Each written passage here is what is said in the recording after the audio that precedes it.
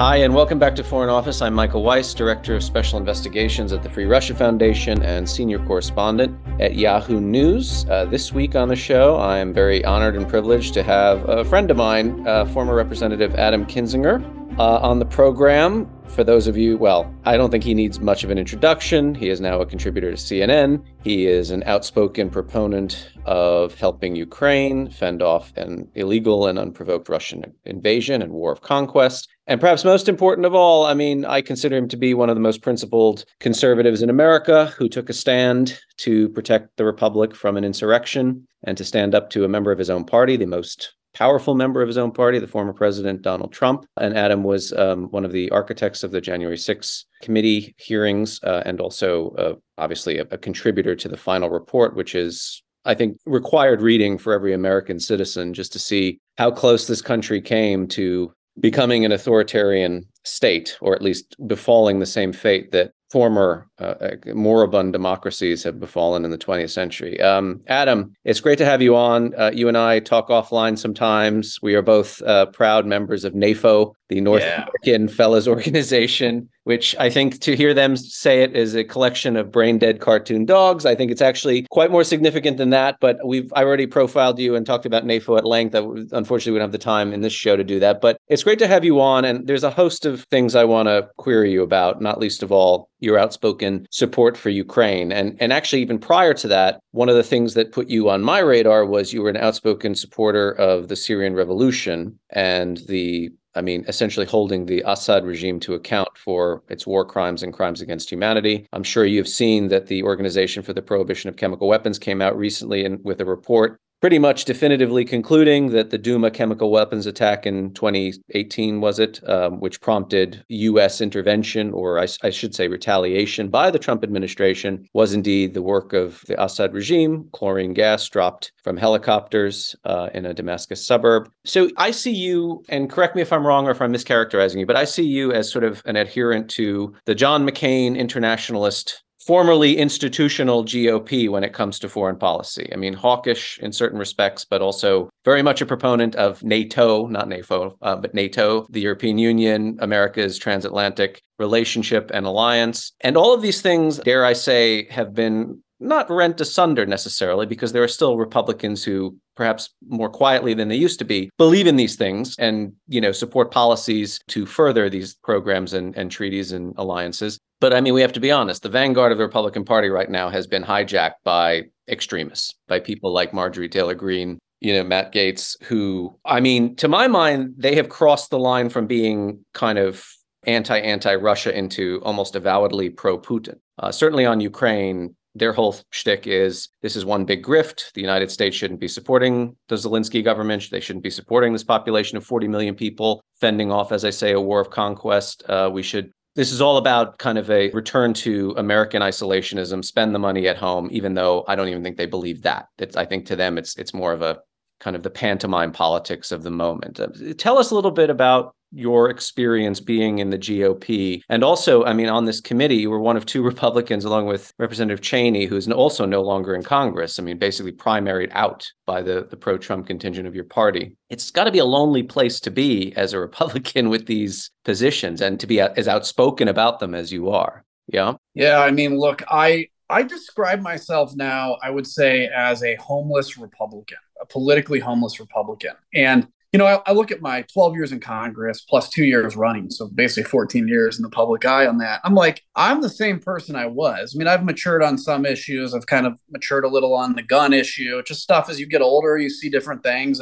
But Adam Kinzinger today is the same one I was 14 years ago when I ran. And so, I look at what's happened to the party, and I don't think it has anything to do with policy at all. I don't think Marjorie Taylor Greene gives a crap about Ukraine. I don't think Gaetz cares about Ukraine. It's about owning the libs. It's about culture war. It's about making the other side the enemy. And it's interesting because I was talking to somebody at the principal's first thing this weekend, and I said, I think now that the parties seemingly have actually switched positions on foreign policy. The Democrats are now kind of a little more interventionist, and the Republicans have become this isolation party. I don't understand it, and I don't understand why more Republicans that know better don't speak out. But it's a real concern, particularly when it comes to Ukraine and where that will trend. The culture war argument, to my mind, I find it, well, very distracting from what really matters, right? You look at Bucha, you look at Borodyanka, you look at Irpin. I mean, this is happening in the 21st century. These are World War II style atrocities, well documented. There will be some kind of reckoning, a Nuremberg style, if not a tribunal with Putin in the dock, then some kind of accounting for what has taken place. And, we're sitting here in America talking about drag queen story hour. And it reminds me of that old Onion article right after 9/11, nation longs to care about meaningless bullshit. And yet all we do is care, or at least are preoccupied by meaningless bullshit in the face of, to my mind, what is the greatest, most seismic event of my lifetime so far, which is... Yeah, I mean, we are the victims of peace. Like, let me explore that. So, like, humans in general love conflict. Mm-hmm. We may think we hate it, but put 5 people in a room, they can get along for a night. You put 5 people in a room for a month, you're going to have tribes, you're going to have division, you're going to have fights, right? But it's just, right. I don't know what it is. It's part of our fallen nature, whatever. But we like conflict. We like disagreements. And we have it so good right now. I mean, it is really the best time in history to be alive. And so we don't have any threats. Canada's not going to attack. Mexico's not going to attack. Frankly, terrorism isn't as big of an issue as it was. People are fairly safe. And so you got to find an enemy. You got to turn on somebody. And that's what's happening. We're victims of our own success. So people are out there trying to turn on each other. But I mean, even to take, I think I know the answer to this question, because as you say, it's kind of this Fugazi posture. It's not a real belief. I think half of the culture warriors on the right today don't actually buy the culture war that they're selling. It's kind of just a stance. It's a facade. But I mean, if you look at the war in Ukraine, here's this short little dweeby guy, Vladimir Putin, who sits at long ass tables because he's terrified of COVID or catching even, a foreign germ of any kind. Reportedly has to have, fecal tests from visiting dignitaries. He's in his bunker. He's surrounded by, an ever dwindling cadre of yes men and factotums who are misleading him about the state of the world, the state of his own government, his own military, the susceptibility of foreign countries to conquest by Russia. And then here you have a former Jewish comedian who once played Hava Nagila on a keyboard with his penis, or pantomimed it, right? Who everybody had completely written off. I was in Kyiv in January, right before the war last year. Zelensky was polling 29 to 31%. You talk about divisiveness, you talk about the atomization of society and politics. Ukraine had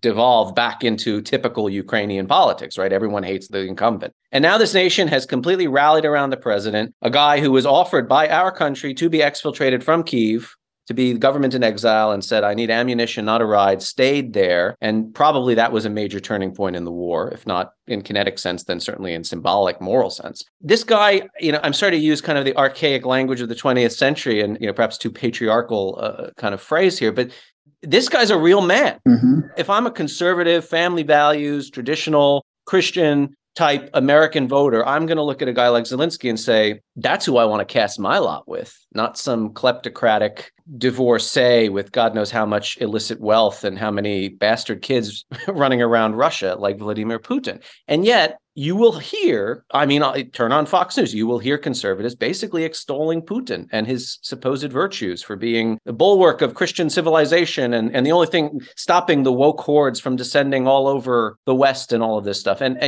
the Russians are past masters at using this kind of cultural argument against the West, and they understand our own vulnerabilities and our own weaknesses. But tell me, you're more conservative than I. I mean, do they really believe this stuff? Do they, or is it just they do?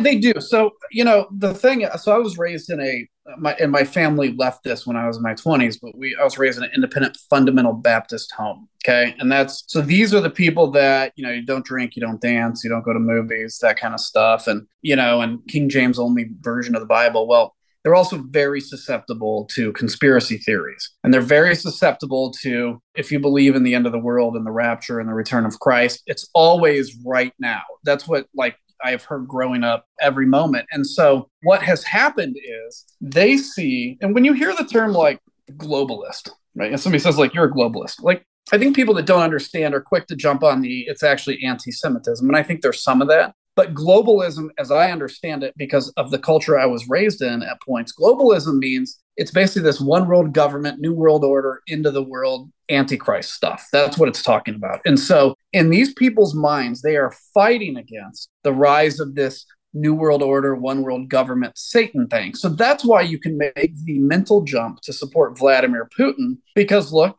God in the Bible says, war is sometimes okay. You're not going to go to hell if you participate in a just war. And so Vladimir Putin's just doing his best, his level best to fight back against, frankly, the new world order and the Antichrist. And so I think, does that mean Matt Gaetz believes it? Not necessarily, but I could, if I had no moral compass, Michael, and I decided I wanted to be famous in the Republican Party, I know the exact language to go at, and I know exactly where to turn people's fears, and that's what's been done. It's fear. And I mean, you have the kind of, shall we say, the intellectual architects of MAGA, such as they are. Most of these people are Ivy League educated. I mean, they rail against the so-called elites, but they come from the most elite backgrounds and socioeconomic classes, and they go to the best universities. They have the best jobs. Some of them have very highfalutin law degrees. They've worked for white shoe law firms. I mean, they are the elites. They are the quintessence of American elitism. And yet they somehow manage to project to, and this is a condescending term, but it's a term that's used all the time, flyover country, right? As though they are the exponents of their cause, right? They are the true representatives of the people. But I mean, one of the things that struck me very early days, certainly after the immediate aftermath of January 6th, and I want to get into this incredible investigation that Congress led and that you were part of, the first response I kept hearing from people, both strangely enough on the far right, but also on the far left, who have somehow made this kind of weird, not so weird actually, and not so counterintuitive alliance with Trumpism, because they agree a lot with what Trump has to say. Horseshoe theory, brother. Horseshoe theory. Horseshoe theory, right. But one of the big canards that you heard in the immediate aftermath of the insurrection was, this is the cry of the dispossessed working class of America. And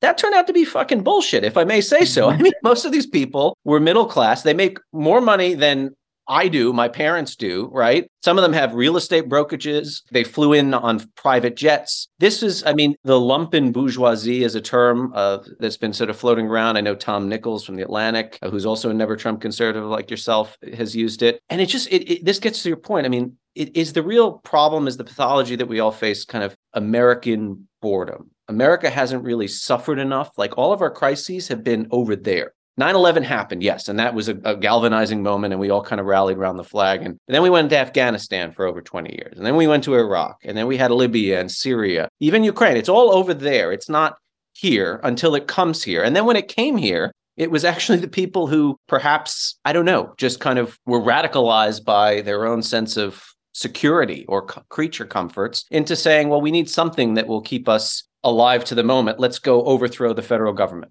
Yeah, I mean, I think that's right. I think, well, first off, we can't underestimate Donald Trump's role in that. And I want to get to that because when everybody in there, like I believe at least, and I think most people, whatever their viewpoint, would believe some version of this, that everybody in your life, you have like a constant battle between like good and bad, right? In your heart. Like, there are days where I'm walking around with a dark cloud over me and I'm thinking bad things about people. And there are days where it's the opposite. That's a battle in your heart every day. And it's very hard for the light, the good side, to win. It's easy to let the darkness overtake you, to let that anger and fear, their powerful emotions. And when somebody in power, like Donald Trump, and I think he's had an impact on this country far beyond what I think anybody understands. When you have somebody with authority that stands up and speaks the dark part of your hearts, right? Yeah. Maybe you have a fight with racism and you know that racism's wrong, but you still have a mistrust for minorities. And now somebody stands up and says, you're right to mistrust minorities. It gives you permission to look past the moral implication of your belief, put that moral implication onto that leader, and let the darkness overtake you. And that's what's happening with the boredom. I mean, look at the number of 60-year-old guys that are extremely overweight on 4 different heart medicines, so-called yearning for a civil war. But dude, you shut down CVS and it's like, medicine truck that comes in, these people are dead in a week. They don't understand the horrors of war. They don't understand the damage they're doing. So it's been boredom. It's been evil, terrible leadership. And yes, to every one of your listeners, if you think there is a certain strata of people this affects, you're wrong. I've met billionaires that believe the conspiracies, not just saying like, I'm going for Trump because Biden's so bad. Right. They believe this stuff. Right. One of the richest guys, by the way, in the world, I know, who I was friends with, I recently had to block him because he started hitting me with some Ashley Babbitt stuff. And I'm just like, wow. No, I mean, I live in Queens, New York, which is a very kind of purplish area of a deeply blue state. And I have to say, sort of the greatest trick the devil ever pulled, if you like, is trying to convince people that those who imbibe conspiracy theories or believe water's not wet, black is not white, up is not down, are so kind of alien and you can't even fathom them. These are people in your neighborhood. These are people you know. These are people you consider to be, in some cases, friends. My wife and I will go out to the local bar and, at midnight, we'll turn to a guy we've known for several years. We'll be like, we never really landed on the moon, right? And that's only scratching the surface. Everything else from, Zelensky is a drug-addled maniac who's stealing American taxpayer dollars. I mean, I got to tell you something, and I'm kind of giving away a little of my own reporting. One of the things I've been interested in is how does the institutional GOP on the Hill see funding for Ukraine? And I'm talking only to congressional staffers for Republicans who tell me, and they can go into the granular detail of the Deloitte auditors, USAID, the spot checks that are done, a nurse in Kyiv, did you receive your paycheck this week, courtesy of Uncle Sam? And there has been, this is a consensus view among Republican staffers who, as you know, because you had them, are paid to get into the weeds of things, a consensus view that there has been no significant corruption or graft as far as American taxpayer money to Ukraine has gone. And that's both the military and the humanitarian level. Yet this insight, this sort of data set, it does not penetrate. The people who hate Ukraine or do not want to support Ukraine do not care. Marjorie Taylor Greene will continue to sing her gospel of this is theft, this is the expropriation of the American people, blah, blah, blah.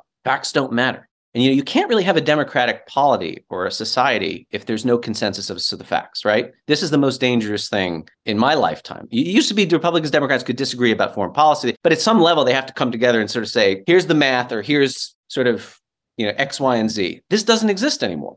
Hit the nail on the head. This is the most dangerous thing because whenever a country's in a bad place or whenever, bad things are happening, you can always fall back on kind of common understanding, common facts, work out from there. In particular, let's think just on the political side, this country was founded on revolution. We're proud of that, by the way. We stood up, we said no taxation without representation. We now have a significant amount of the public convinced in their heart. A lot of people will say they are, but they know otherwise. But there's a significant amount convinced in their heart that this election was stolen by people like me and the Democrats. Now, look, if I truly believed that happened, I would be the one on the Capitol on January 6th, because that is what we were founded on. And that's the concern, because look at the January 6th tapes and the lies that Tucker Carlson has put out. And nobody's going to go. Fox News has no vested interest in telling the truth. Nobody's going to go to CNN to see the truth.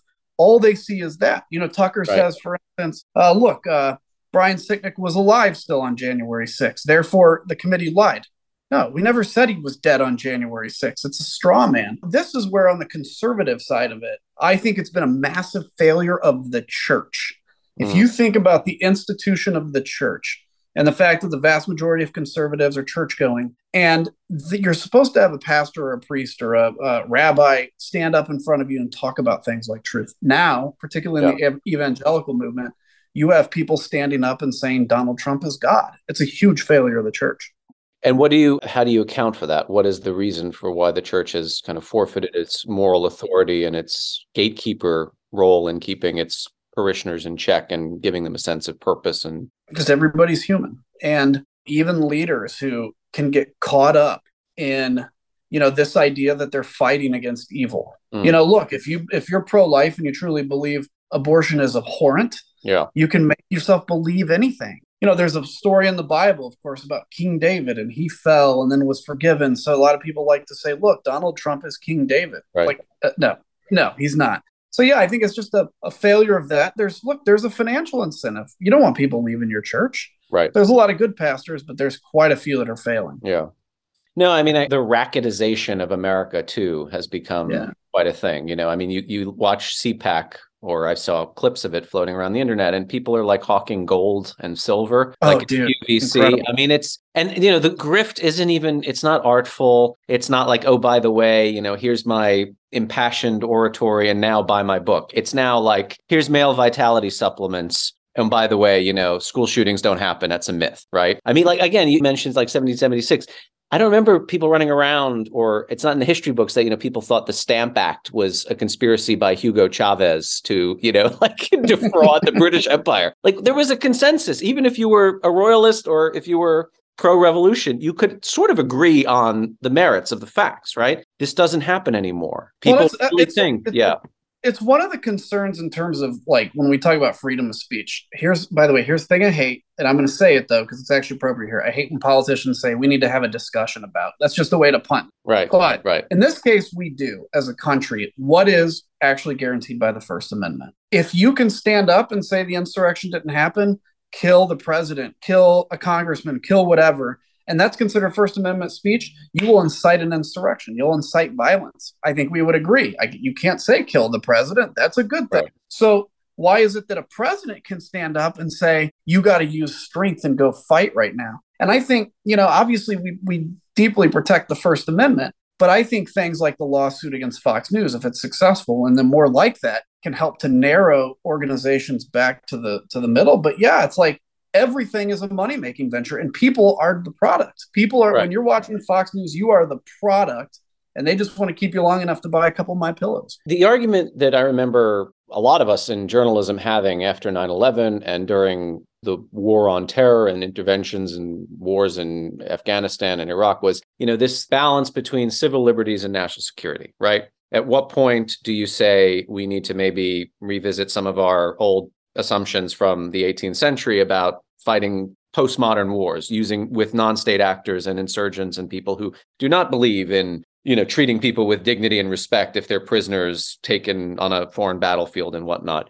Now, though, the problem is civil liberties and national security. It's national security with respect to your own compatriots, citizens of your own country, if not your own elected representatives and leaders, right?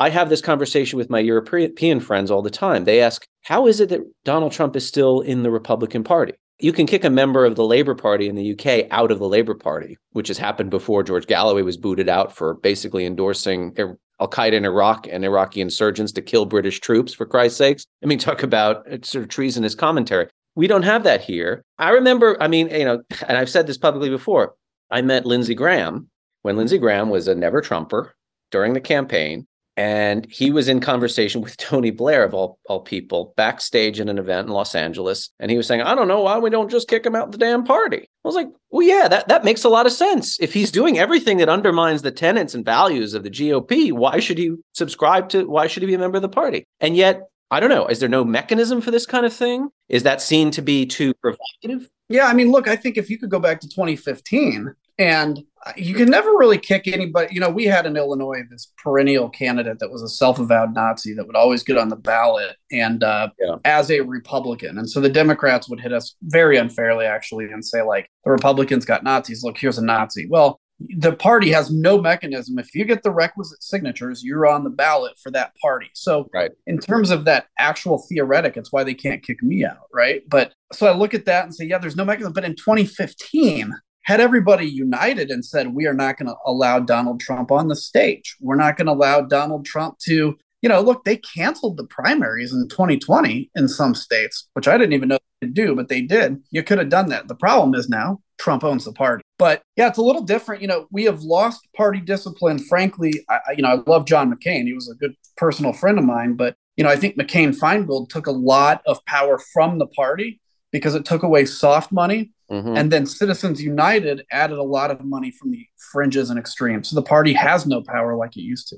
And it's sort of extraordinary because just to sort of read the room and the reporting and the legal problems that bedeviled Donald Trump and his campaign, frankly, this is a guy who may well wake up one day and find himself indicted, although I don't know. I'm curious to hear your thoughts on the likelihood of that. But it doesn't seem like he's riding high anymore. Right? Like it's, during the Arab Spring, we would talk about Mubarakism without Mubarak. We have sort of Trumpism without Trump. He's still kind of a kingmaker in some respects, but the odds are he's not going to even necessarily get the nomination this time, which is why he's going hammer and tongue against DeSantis, and there's all this internal strife within the GOP. And yet we still have that kind of overhang. The ethos that he created over the course of the last 7 or 8 years is very much with the party, right? And that takes generations to get removed once it's set in.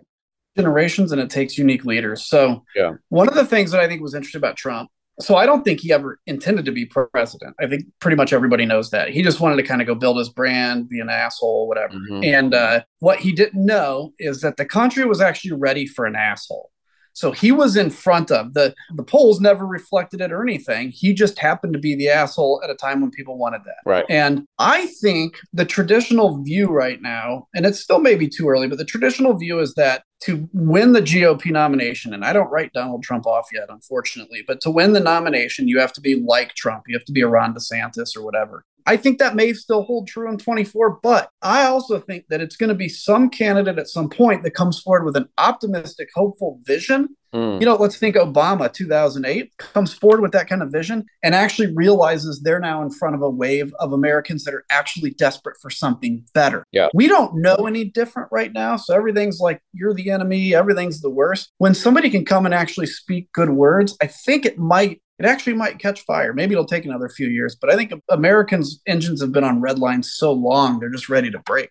Well, one of the things that struck me as surprising about Joe Biden and what he's managed to achieve at the domestic level, despite having been, I sort of an accidental president in most respects, right? I mean, this is a guy who was not fated for the White House and only ran because of how awful Trump was. And after Charlottesville, when he decided he needed to throw his hat in the ring. Biden, everything about him, my wife thinks, she just calls him, he's like a grandpa. He's very reassuring. He's very comforting. It's sort of, a return, the lowering of the temperature of America's political kind of situation. And yes, the fact that he comes from a prior generation, that he's lived through all of these momentous events in American and world history, including the Cold War and the end thereof, we needed that at the time. But it sounds like what you're saying is the next phase is going to have to be a Reagan, an Obama, somebody who kind of really rallies and unites and has an optimistic sales pitch. And my fear, and maybe I'm being too cynical and pessimistic, but my fear is there's such toxicity in the system. And there's so many people who live to be the spoiler element and who basically don't think anybody acts in good faith anymore, right? They can't debate. They can just attack. They can just vilify and tear down. That with such a person were to come along, there's just going to be this wave of vituperation and hatred. Obama went through that. Christ. Trump was like the leading conspiracy theorist about Barack Obama not having been born in the United States, right? And then he goes on to become president himself. Do you think that, I know every politician has to say, I'm very hopeful about the future of America, but you're not a politician anymore. So you're former. I'm hoping you're going to be honest. Do you think maybe that ship has sailed? Like we're past the point of no return here as a country? I don't think we are.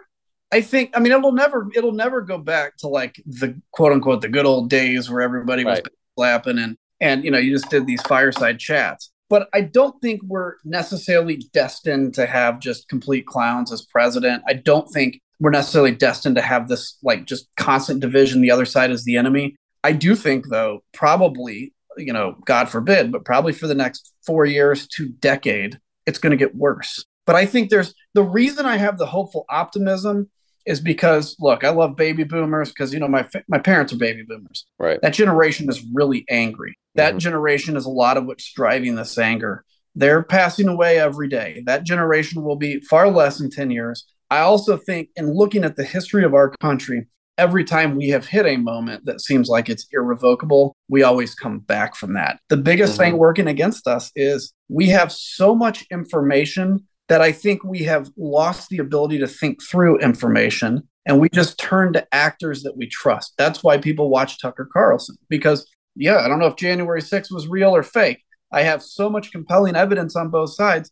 I'm just going to watch Tucker because I trust him for some reason, and I'll do what he says. That's why I think we've had this rise in authoritarianism, is because people's brains have been broken. They don't know how to manage massive amounts of information, and they've just decided to pick somebody.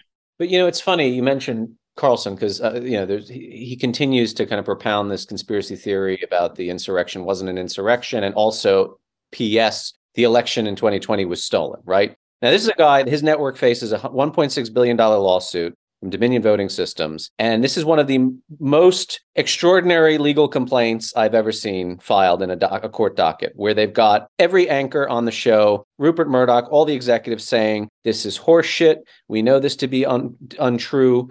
We're just going to keep pushing it anyway. Oh, and by the way, we can get away with it because, the barrier between reportage and opinion or bloviation is completely fudged. Nobody takes Fox News seriously as a news gathering organization. I should say, by the way, there are excellent reporters at Fox News, particularly in military affairs and national security issues. But the fact that they're basically saying the emperor has no clothes here, we are snake oil merchants, right? And yet, if I'm a viewer, if I'm a consumer and I feel had, I'm going to be pissed off, right? You're holding me in contempt. You think I'm a fool. You think I'm a moron. And yet people can't get enough of this, right? Yep. They don't feel that. They don't feel duped. They think that, oh, if this is an illegal complaint being filed by the enemy, it must be false, right? Tucker never said that. Murdoch never said that. It's all a conspiracy. Or if they said it, they're trying to play a three-dimensional chess or what. I don't even know the logic anymore. I think the logic is also, it's my team. Right. I think that's the same thing with the election being stolen narrative. I think a lot of people knew it wasn't, but they're like, it's my team.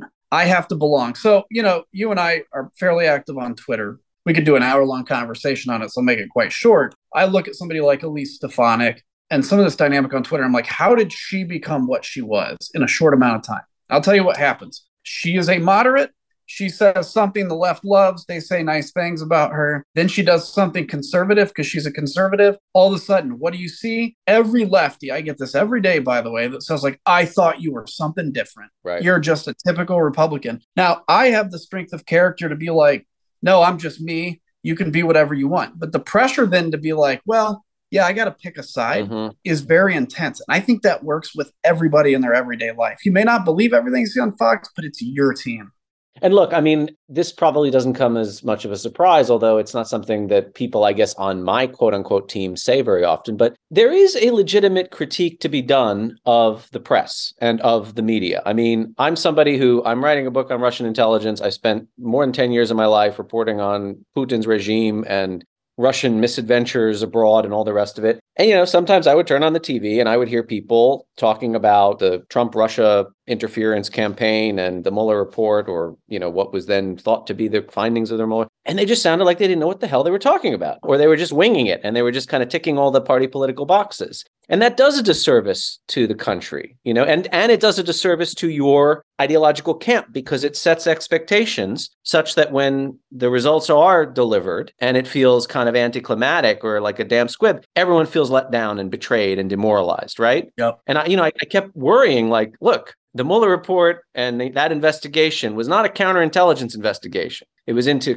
obstruction of justice and conspiracy, which I come from a family of lawyers. That's a very difficult, heavy lift to make when you're not dealing with the president of the United States, much less the commander in chief himself, right? And I was worried that people were expecting Donald Trump to be frog marched out of the Oval Office in cuffs by Bob Mueller himself. And anything short of that was going to be this colossal sense of defeatism and dejection. And that's what happened. And now you get, frankly, people on the other side who I consider to be equally fraudulent, if not even more so, and acting in bad faith, saying, you see, the whole thing is a hoax. The whole thing is deep state conspiracy theory. They knew they had nothing. There's no there. This was all a way to kind of stitch up a populist president they didn't like. It does lead to the furthering of polarization in the bad sense. I believe that we should have two sides fighting it out all the time. That's just a good, healthy democracy, but not this. This is something different.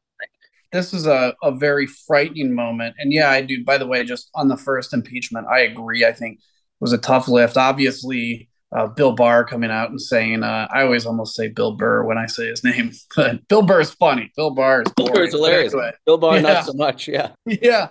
So Bill Barr, coming out and saying, oh, this exonerates him before anybody even saw the report was a massive disservice as well. But yeah, it became personal. Let's look at the whole, and I don't want to open this can of worms, but let's look at the whole coronavirus origin. Okay. Yeah.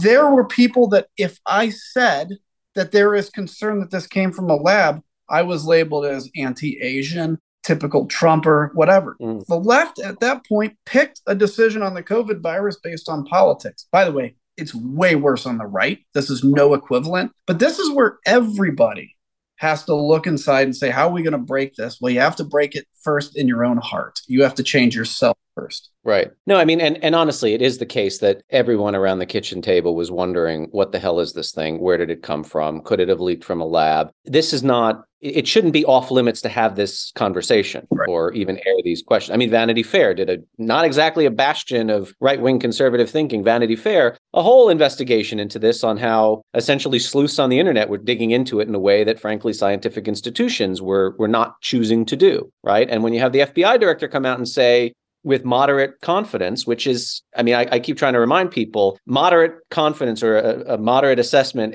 does not mean, it's not as wishy-washy as it may seem, right? We had a moderate... About as good as you're ever going to get with Yeah, intel. I mean, moderate confidence is what the CIA put on the odds that bin Laden was in Abbottabad, right? I mean, it's pretty good. That's a story. I don't care what your politics is. That's a story, and it needs to be reported. I mean, I get this all the time as a journalist. Oh, I'm sorry, the facts, they don't conform to your preconceived notions or your worldview. It must be my fault, right? I'm telling you things you don't want to hear. I'm working for the enemy. No, bullshit. I mean, I'm outspoken about my politics and my opinions, and one of the reasons I am is I want people to know where I come from. Yep. So you can take what I say or you can leave it. You can think I'm compromised. You can think I'm biased. I don't care. Like, that's on you to determine. And frankly, I do agree that, all journalists have a set of opinions. They all come with priors, as they say online. And, but you have to have the facts to back it up. Now, this is a story, that the FBI has come out with this. It's a story, the Department of Energy, even though that's a low confidence assessment. But we need to be having this conversation as a country, right? This is one of the most... And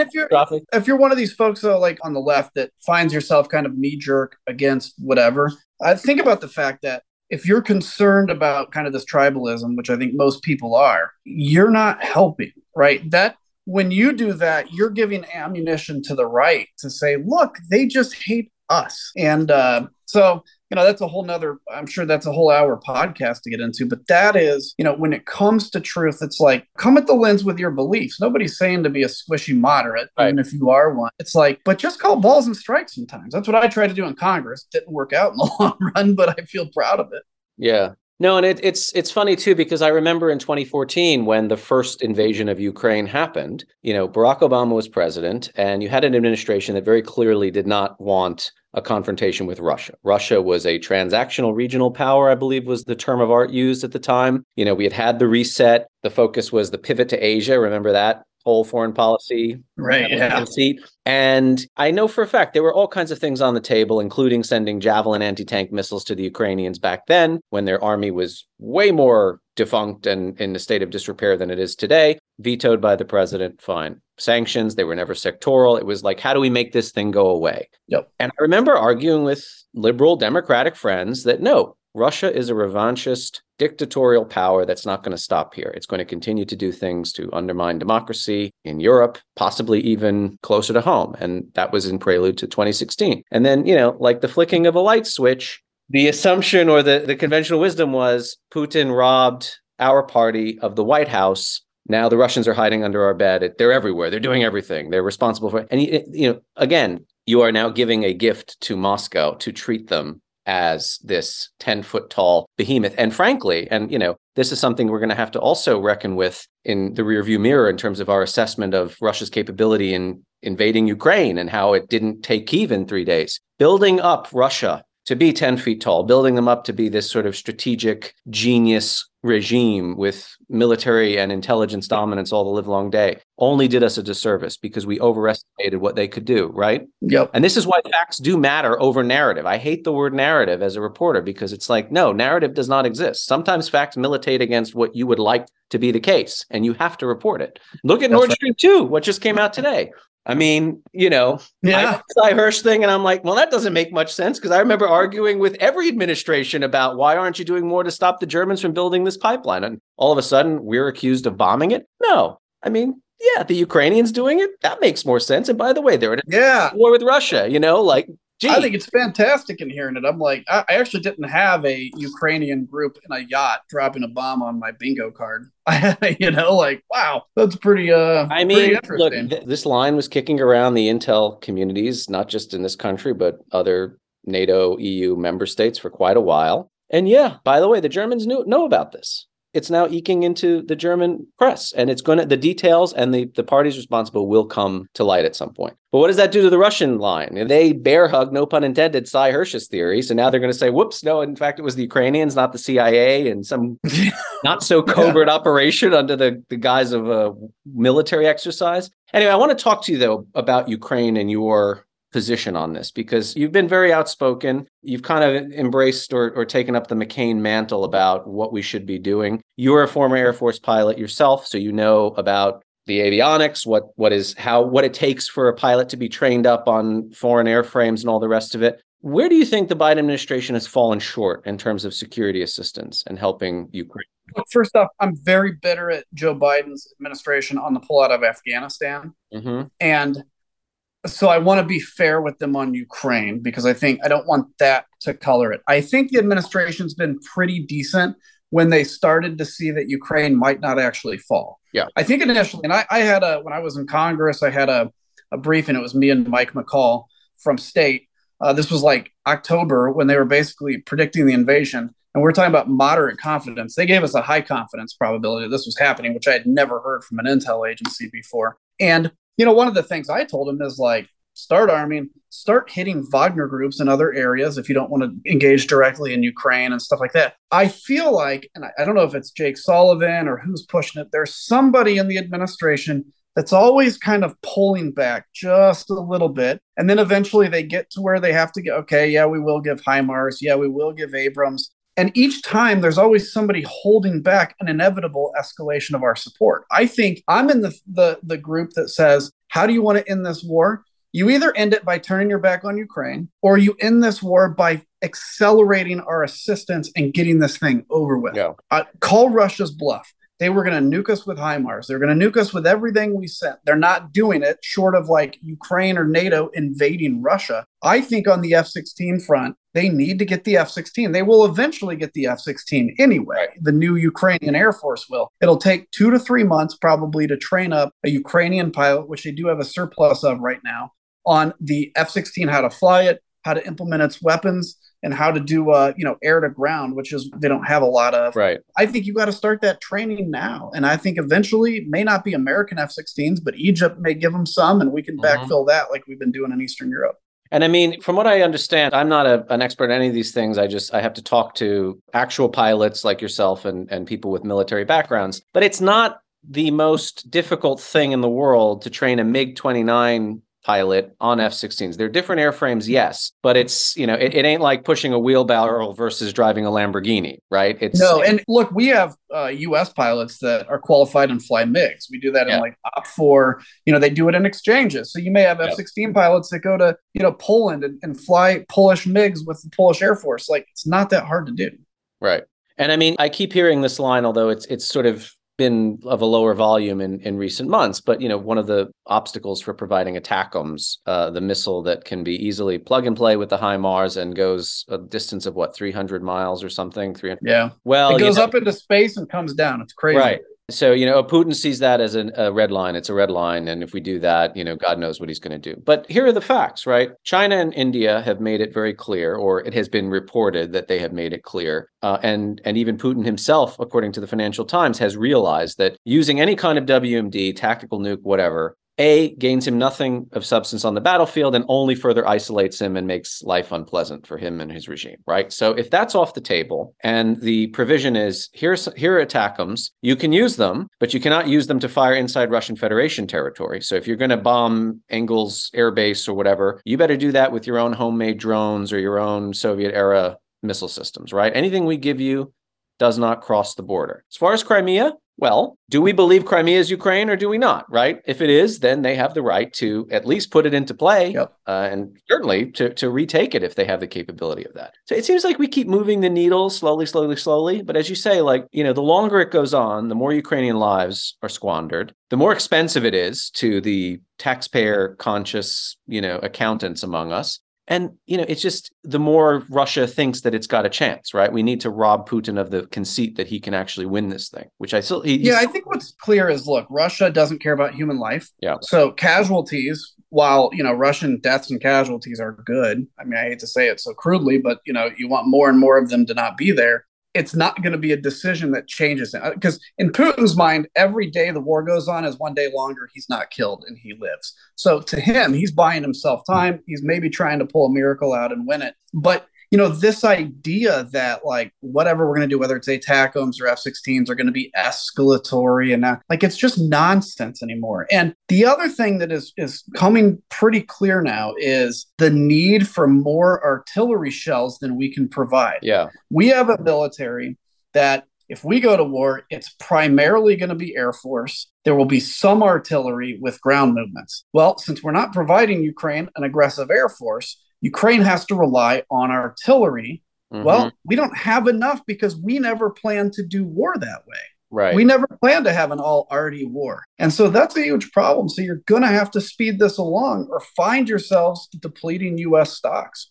What I'm getting from sources on the Hill is the new canard that's been tossed out by the administration is, well, we can't give them ATACMS, not because it's escalatory, but because we don't have enough of them, right? Lockheed doesn't manufacture this missile system anymore. They've upgraded to the Prism. So it's just whatever we got on the shelf, that's all we have in the event America finds itself in a state of war. And yet I hear that's bullshit. We have at least 1,700, not getting into what classified programs there are for ATACMS and stockpiles and whatever. And by the way, I mean, isn't this super crazy $1 trillion military budget that America has cobbled together for generations? Isn't the reason we have it because we fought a Cold War and we had one main adversary? Now we've got China, obviously, but the chances of the United States going to war with China in the immediate future seem slim and none, even if Taiwan were to kind of become a conflagration tomorrow. Who needs ATACMS right now? Not the U.S. Army, right.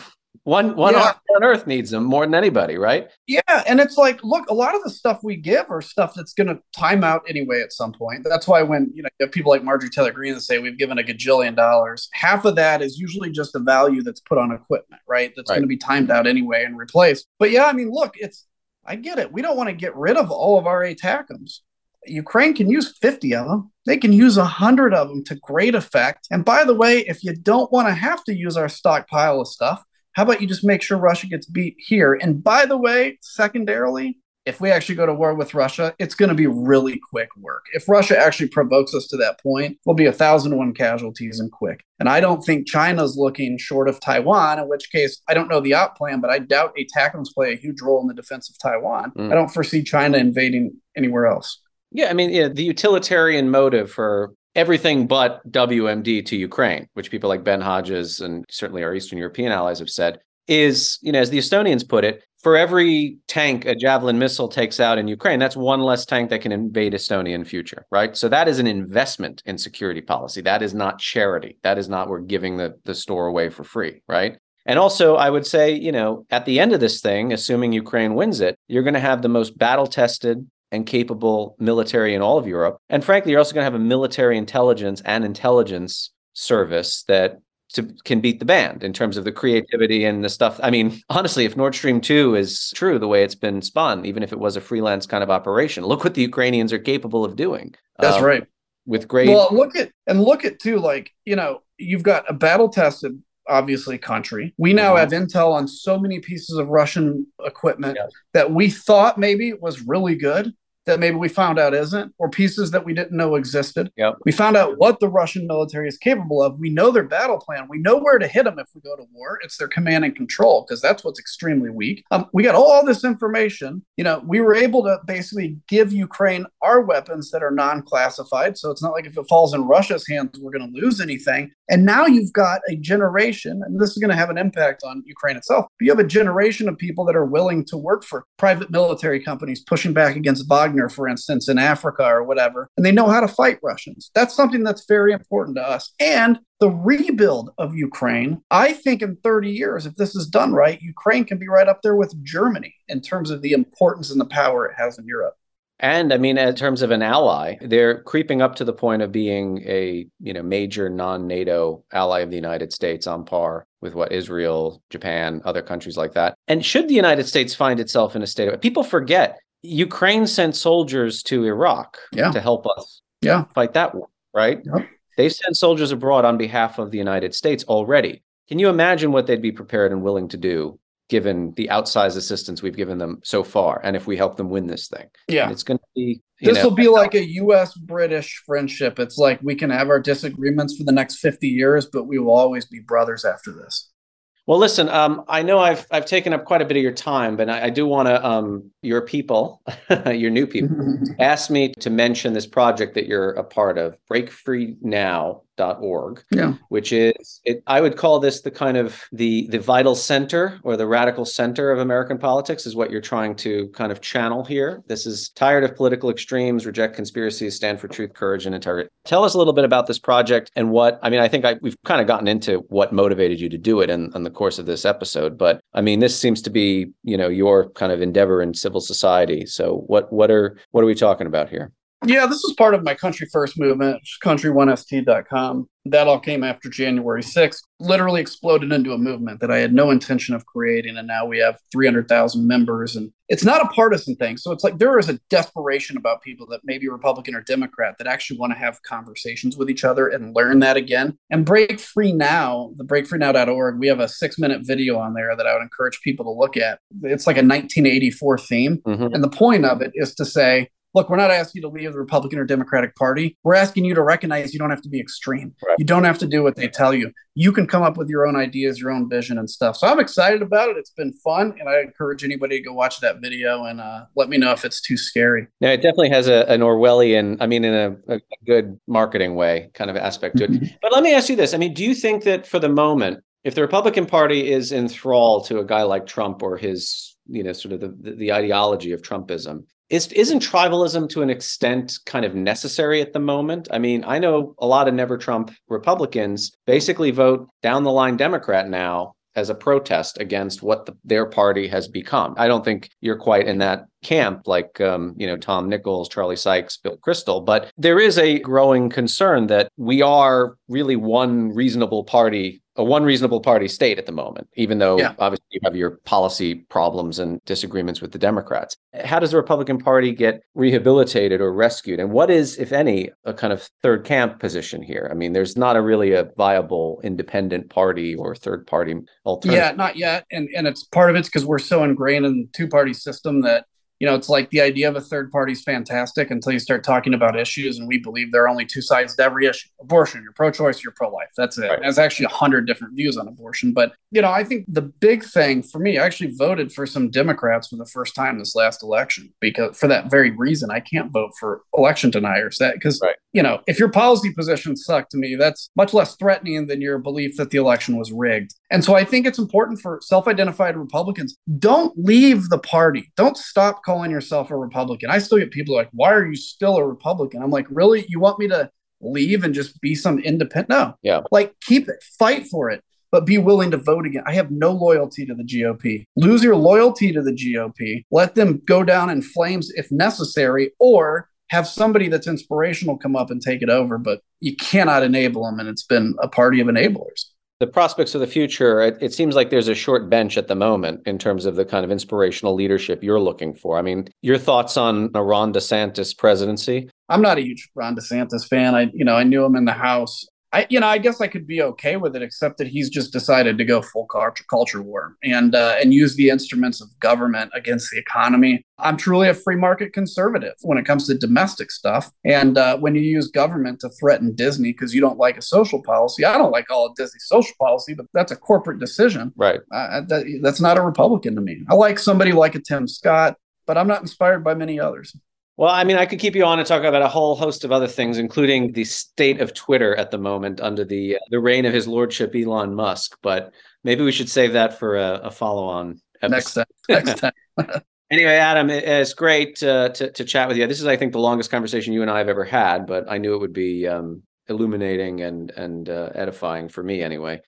So yeah, come back by all means. Now that you've a little more free time than you used to, right? That's right. That's right. And by the way, I got to make a shout out to my mother-in-law, who's a huge fan of yours, perhaps in inappropriate ways. But my wife's family comes from the Detroit suburbs, so they are very Midwestern stock. And what's your mother-in-law's name? I'm going to do a video for her and I'll shoot it to you. Oh wow, okay, Leslie Wilson. All right. Yeah, and she'll be thrilled. We were just visiting her and my father-in-law in Punta Gorda, Florida, but they live in West Bloomfield, Michigan, where my wife grew up. You know that area. Yeah. So yep. I was going to say Midwesterners finds like no matter where in the world. And my wife is a Sparty and my mother-in-law is a Wolverine. So you can imagine that family.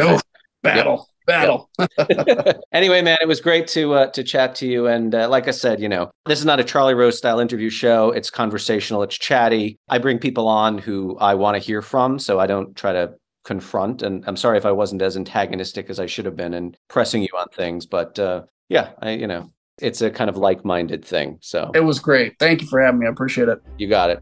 You've been listening to Foreign Office. I'm Michael Weiss, Director of Special Investigations at the Free Russia Foundation and Senior Correspondent at Yahoo News. My guest this week is former Representative Adam Kinzinger, and we will see you next time. Thanks very much.